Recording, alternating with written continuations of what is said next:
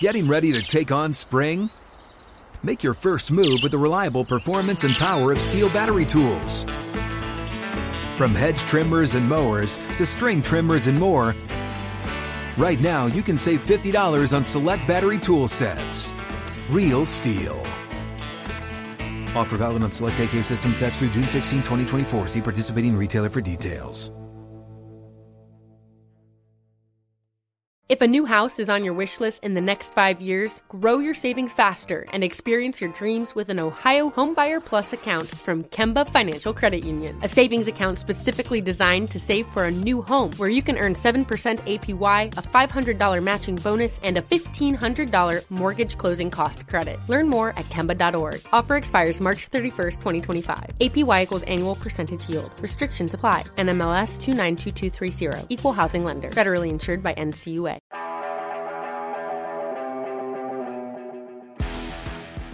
Official Pod is presented by WynnBET. Betting is a team sport. Bet together at WynnBET. Eric Allen here at One Jets Drive, joined by Jets cornerback DJ Reed. Thanks so much for coming up to the studio. Hey, listen, it has been a long road for you to get to this point in the National Football League. Can we go back to your story coming out of high school and you trying to walk on at Fresno State? We can. What do you want to know? So take me back to Fresno. What was the thought process there as far as you starting out and trying to get on that football team? Yeah, so the thought process was had no offers. Had no offers out of high school. So it was either go JUCO or go walk on at a Division I. That was my mindset. I didn't want to go to a D2, D3. No offense to a D2 or D3. I just felt that, I could play at a D1 and start. That was just my mindset. Right. So that was the decision I made. And at the time, being in high school, I was kind of anti-JUCO. I was like, in my mind, I was like, JUCO is only for, guys that got bad grades or, guys that messed up or whatever the case was. That's just how I was looking at JUCOs. But, yeah, I ended up going to a JUCO anyways. But, yeah, I just thought Fresno State would be, like, the best thing to do. And then I was convinced that, I'm going to show them what I could do my redshirt year, and then I would get a scholarship because my mom couldn't afford to pay for me to, be at Fresno State for 4 years. So that's just kind of just how it happened. Redshirted, was doing good, but, I got my spring evaluation, and they pretty much said they just see me as a special teams player. They don't see me playing defense, so had to make that business decision, and that's how I ended up at Cerritos Community College. And so you walk away from Fresno. Yeah. And then what's the plan there when you go to Cerritos? Yeah, man. These plans is kind of obvious. It was like, okay, so you're going to go JUCO. I mean, if that doesn't work, then you're gonna be working or you're going to be doing something else. You're not going to be playing football. So really JUCO was the wake-up call as far as, like, if you don't get a scholarship, then, real life is going to have to hit you. Like, you're going to have to, go get some money, go do something with your life. So for me, it was either, you got to get a scholarship. Like, my back was on the wall. You got to get a scholarship, and thankfully I did. Can you talk about that experience at the Cerritos? Weren't you actually living with 8 or 9 guys at the time? Yeah, man, it was rough, man. It was real, like Saul says, it was real trenches. It was trenches, man. Like, the living situation was bad. The living situation was bad. I'll just keep it at that. Was sleeping on, like, this futon. And would just rotate. Some days I'll sleep on the floor. And, yeah, just with the food situation, like, didn't know some days what I was going to eat. I remember we played Hancock. Me and my best friend, Eli, we were both living there. We didn't eat any food and just played a game on an empty stomach, and that was my first time I ever did something like that. So, like, yeah, it was just crazy. It was very humbling, and it made me very appreciative when I got offered from Kansas State, and just, like, the meals that I was able to eat at K-State, it was just stuff I didn't take for granted. So you were literally starving in school? Yeah, it was a struggle, man. Like, some days I have a couple of change, like a little bit of money, eat at Chipotle, then you run out of money and you gotta figure it out. Some guys had some food stamp stuff, so I had like little waffles with peanut butter just to have like some type of protein. Yeah, just just trying to eat whatever, eating scraps. What kept the dream alive at that point, though? Because a lot of people probably would have walked away at that point. Yeah, well, for me, I had nothing to go back to. Like, that's why I keep saying it was kind of just obvious for me, because it's like, you know, what you going to do? You're going to go back home and show your little brothers that you didn't amount to anything, you didn't do anything. So for me, I was just like, you know, I just got to see it through, and I got to just give it 100%. And, you know, as a man, if I give it 100% and I'm not good enough, then I can live with myself. But if I'm not pushing myself to be my best, then I'm going to just have a guilty conscience, and I don't want to live like that. You said you basically had no choices. Yeah. You basically had one choice, continue to go. Did you think that leaving high school and along these stops before you got to Kansas State that you were going to make the NFL? Yeah, man, I'm not gonna lie. I was very confident, like from a little kid, and not just playing football, but playing basketball too. Like, I really thought I was gonna play basketball when I was, you know, going to college. I thought I was gonna be a hooper, but you know, I was vertically challenged, so that was a humbling talk that I had with my older brother.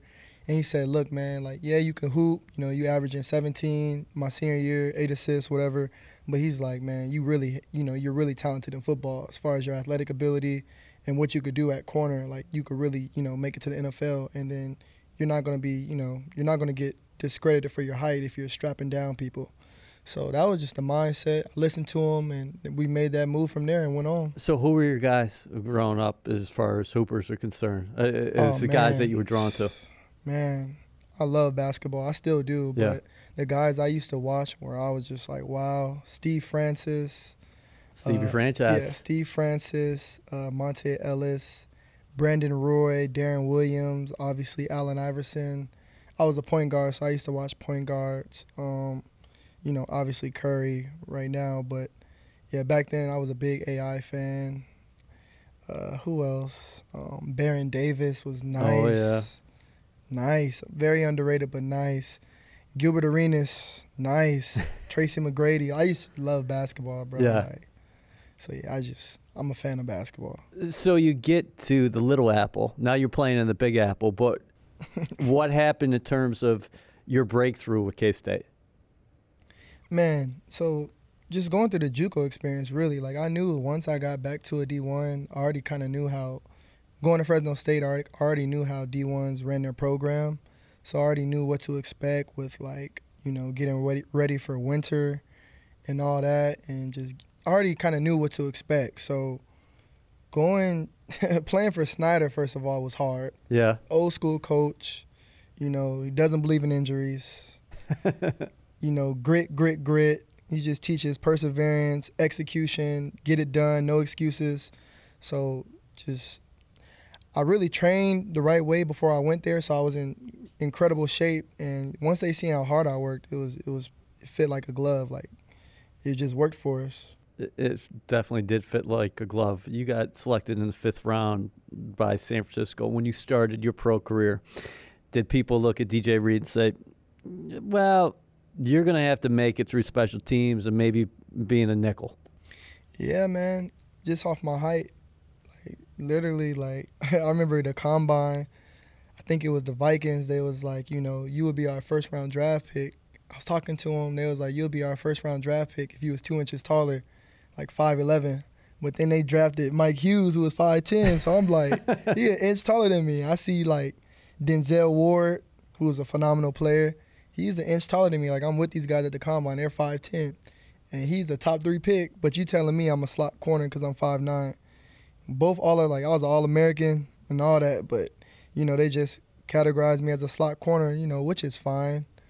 But, yeah, so, you know, when I was in San Fran, they was playing me at nickel and at safety, and then I was doing kick return and punt return. Jets fans, we're in our final push and the clock is ticking. WynnBET is giving you a golden opportunity to win VIP prizes for the 2023 season. The WynnBET Green Room is the most exclusive space at the stadium with all-inclusive food and beverage, lower-level seats, and appearances by Jets legends and celebrities. New Jersey customers, all you need to do is wager at least $100 on WynnBET Sportsbook or Casino. For New York customers, all you need to do is wager at least $100 on WynnBET's Sportsbook. The best part? You get an entry for every $100 you wager. Robert Saleh, your head coach here, is really hard on himself for what happened in San Francisco because you played under him with the 49ers. What was he like during that time, and how did he envision you? Yeah, man. So Saleh, first of all, when he was in San Francisco, he was a great defensive coach. Everybody had respect for him. You know, there's some coaches you just have a different level of respect. But the thing that I loved about Saleh is he held everybody accountable. Didn't matter who you were. Didn't matter if you were Richard Sherman, whoever you are. You know, he would call you out if he seen a mistake, and, you know, we would get it corrected. So that's one thing I really respected about Saleh when we were in San Francisco. But, yeah, I seen the interviews of him, you know, basically saying, you know, we made a mistake. And, you know, as a man, for a man to say that, you know, you got to give him credit and, you know, you just respect it. Like, that takes a lot of humility, especially, you know, he doesn't have to say that. You know what I mean? He's a head coach. But, no, I got a lot of love for Saleh. How did they use you early? And then you can talk about your injury there in San Francisco that ultimately leads you to being placed on waivers and you get claimed by a division rival in Seattle. Yeah, man, that was like the first time I really understood the business side of football.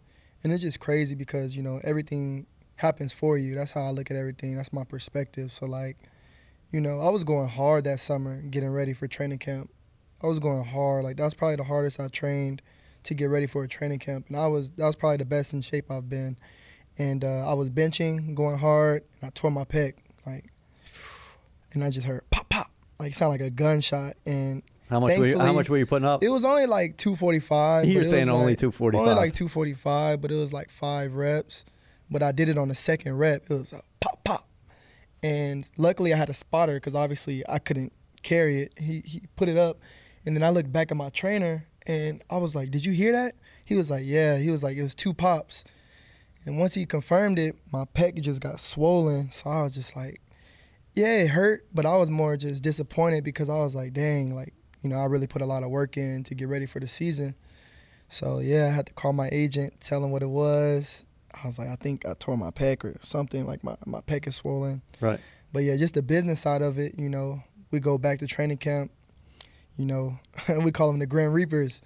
Somebody I ain't never seen before was like, hey, John Lynch want to talk to you. So I think I was talking to Dante Johnson, and I was like, well, it's been real, bro, because I already knew what time it was, and I already knew that was a possibility because, you know, I wasn't a starter there, so they didn't see me as someone that was going to start. So, I mean, yeah, once I talked to Lynch, he pretty much said, you know, they think I'm not going to be able to play the season because a pec is a, you know, 6 to 12-month recovery.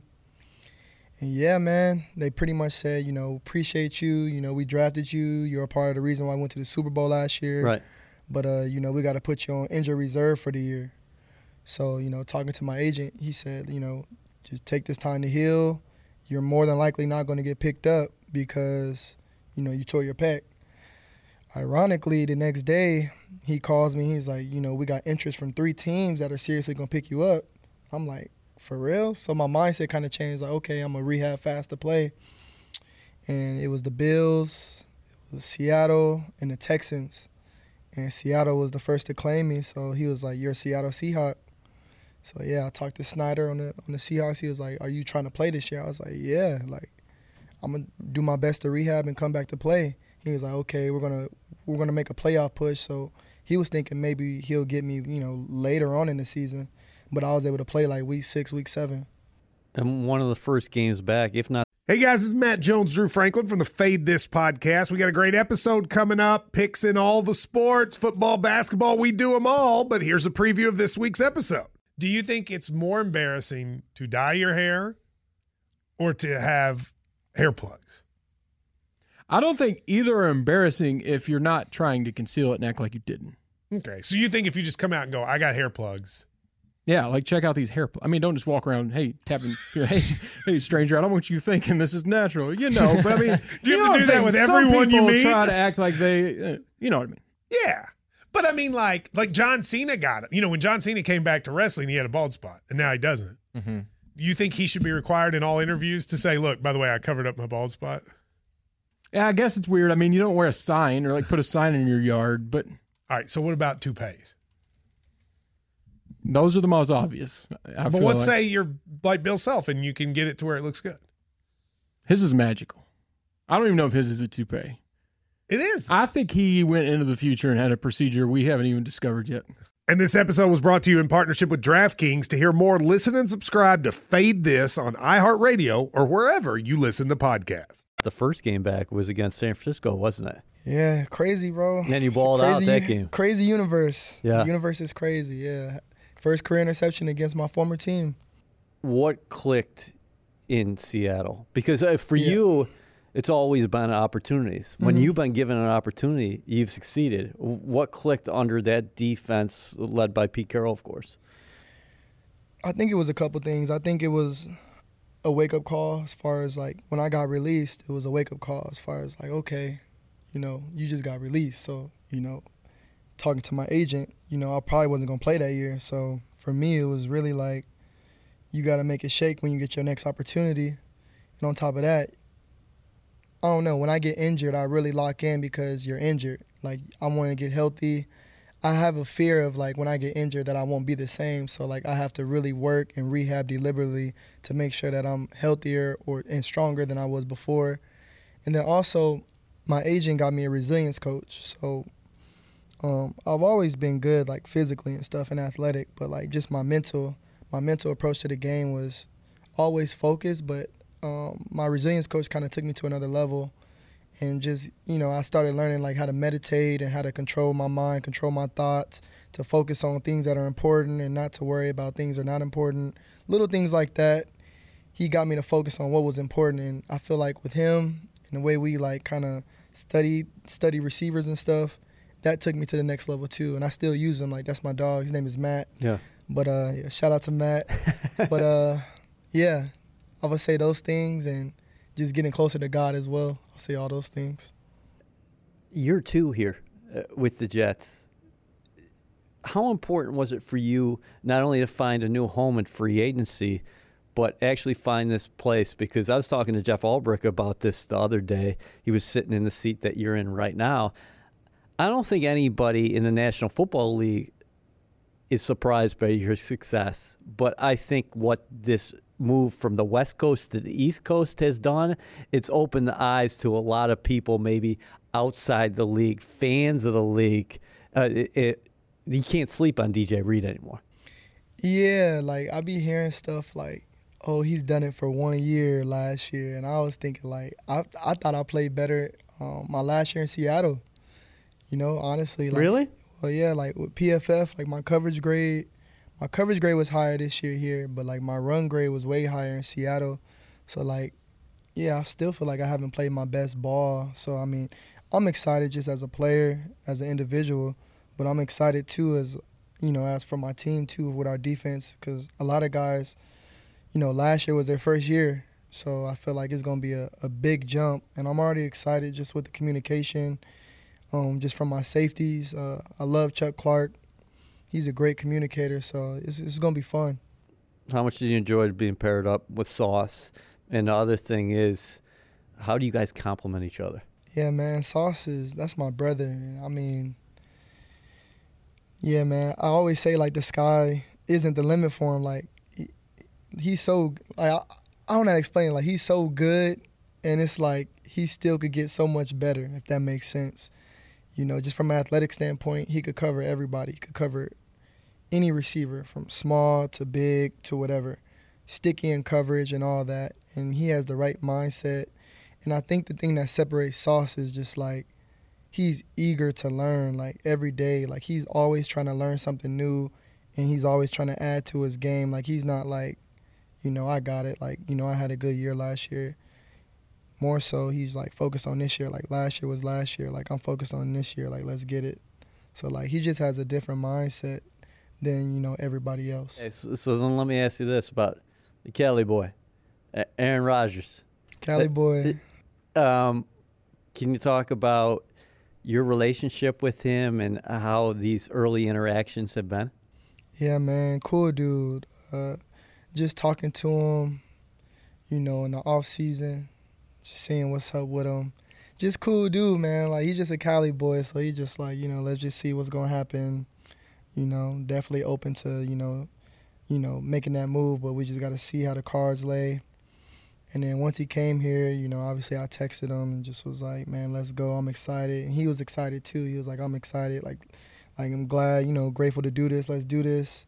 So he's just focused. You could just tell just the way that, he works out and just the way he trains and just his leadership. He's leading by action. And you could just tell, like, when you talk to him and pull him aside individually, like he asked me, our first time seeing each other, he was just like, how's the baby doing? And I didn't tell him about the baby, so clearly he know about the baby somehow. So it was just cool. Like, dang, he really that I had a newborn baby. So I thought that was really cool. And yeah, he's just a Cali boy. We be chilling, man. We be vibing. He's really funny too. Like the music he be playing in the locker room. And what kind of music is he playing? He be playing hip hop. He be playing hip hop. Not in the locker room, in the weight room. Is he dancing to it? Nah, man. He just put it on. Everybody was like, okay, that's what you listen to. It's like respect. Put on some old school rap. Okay. And some new school rap, but it's just funny though, cause you wouldn't expect him to be listening to that. So he be doing little funny stuff like that, but it's cool. How does he raise the competition on the practice field with you guys? You better be ready. On defense, if you're a corner, you going against AR, so you better make sure you're on your P's and Q's. It's definitely is gonna tighten you up, and you got to be tight in coverage. You got to win on the line of scrimmage if you're pressing. You really just got to know what you're doing out there because, one false move, he can exploit you. You played in a Super Bowl before. Yeah. What would it mean to you to get a ring and compete for another one? I mean, that's why we train. That's why I work out. That's why I try to be the best version of myself every day because that's ultimately what I want. Be a Super Bowl champion. It's not just getting there. That's cool. I've done that. But just winning it, holding up the Lombardi, and just being a part of history and sharing it with my teammates, man, and my coaches. And then the fans, that would be everything, man. That's something I visualize and think about and definitely want to do this year. And speaking about being a champion, you just mentioned what Aaron texting you about your daughter. How old is she now? What's her name? And how has that changed you, having her? Yeah, man. So she's about to be 6 months. Her name is Kinsley Nicole Reed. And, man, fatherhood is beautiful, bro. It's definitely softened me up. Definitely didn't know I had that much love to give to somebody, and she could literally do no wrong. Her crying, none of it bothers me. It's just beautiful, just going skin to skin when we're just laying down. And just, it's like my lock, the lock in my heart, when she just chest to chest. Oh, man, it's just a beautiful feeling. It's indescribable, really, but fatherhood is beautiful, bro. I didn't know that I could love someone that much. That's really, that's the real. Lockdown corner is locked down. It's only going to get better from here. I got a 3.5-year-old daughter. Oh, that's Girls dope. are the best. They really are. Girl dads, for real. We want to have a boy next, but if I was to have another girl, I would be grateful. It really wouldn't matter. DJ, I appreciate you coming out and catching up. Oh, yeah, no problem. Appreciate you, bro.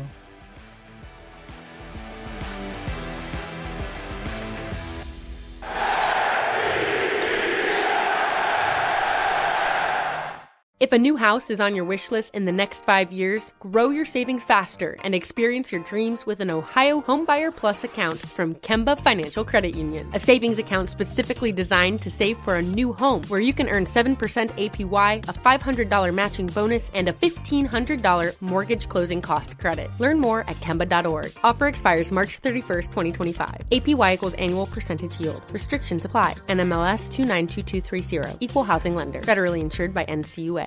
Live Nation presents Concert Week. Now through May 14th, get $25 tickets to over 5,000 shows. That's up to 75% off a summer full of your favorite artists like 21 Savage, Alanis Morissette, Cage the Elephant, Celeste Barber, Dierks Bentley, Fade, Hootie and the Blowfish, Janet Jackson, Kids Bop Kids, Meghan Trainor, Bissell Pluma, Sarah McLachlan. Get tickets to more than 5,000 summer shows for just $25. Until now through May 14th. Visit LiveNation.com/Concert Week to learn more and plan your summer with Sean Paul, Sum 41, 30 Seconds to Mars, and Two Door Cinema Club.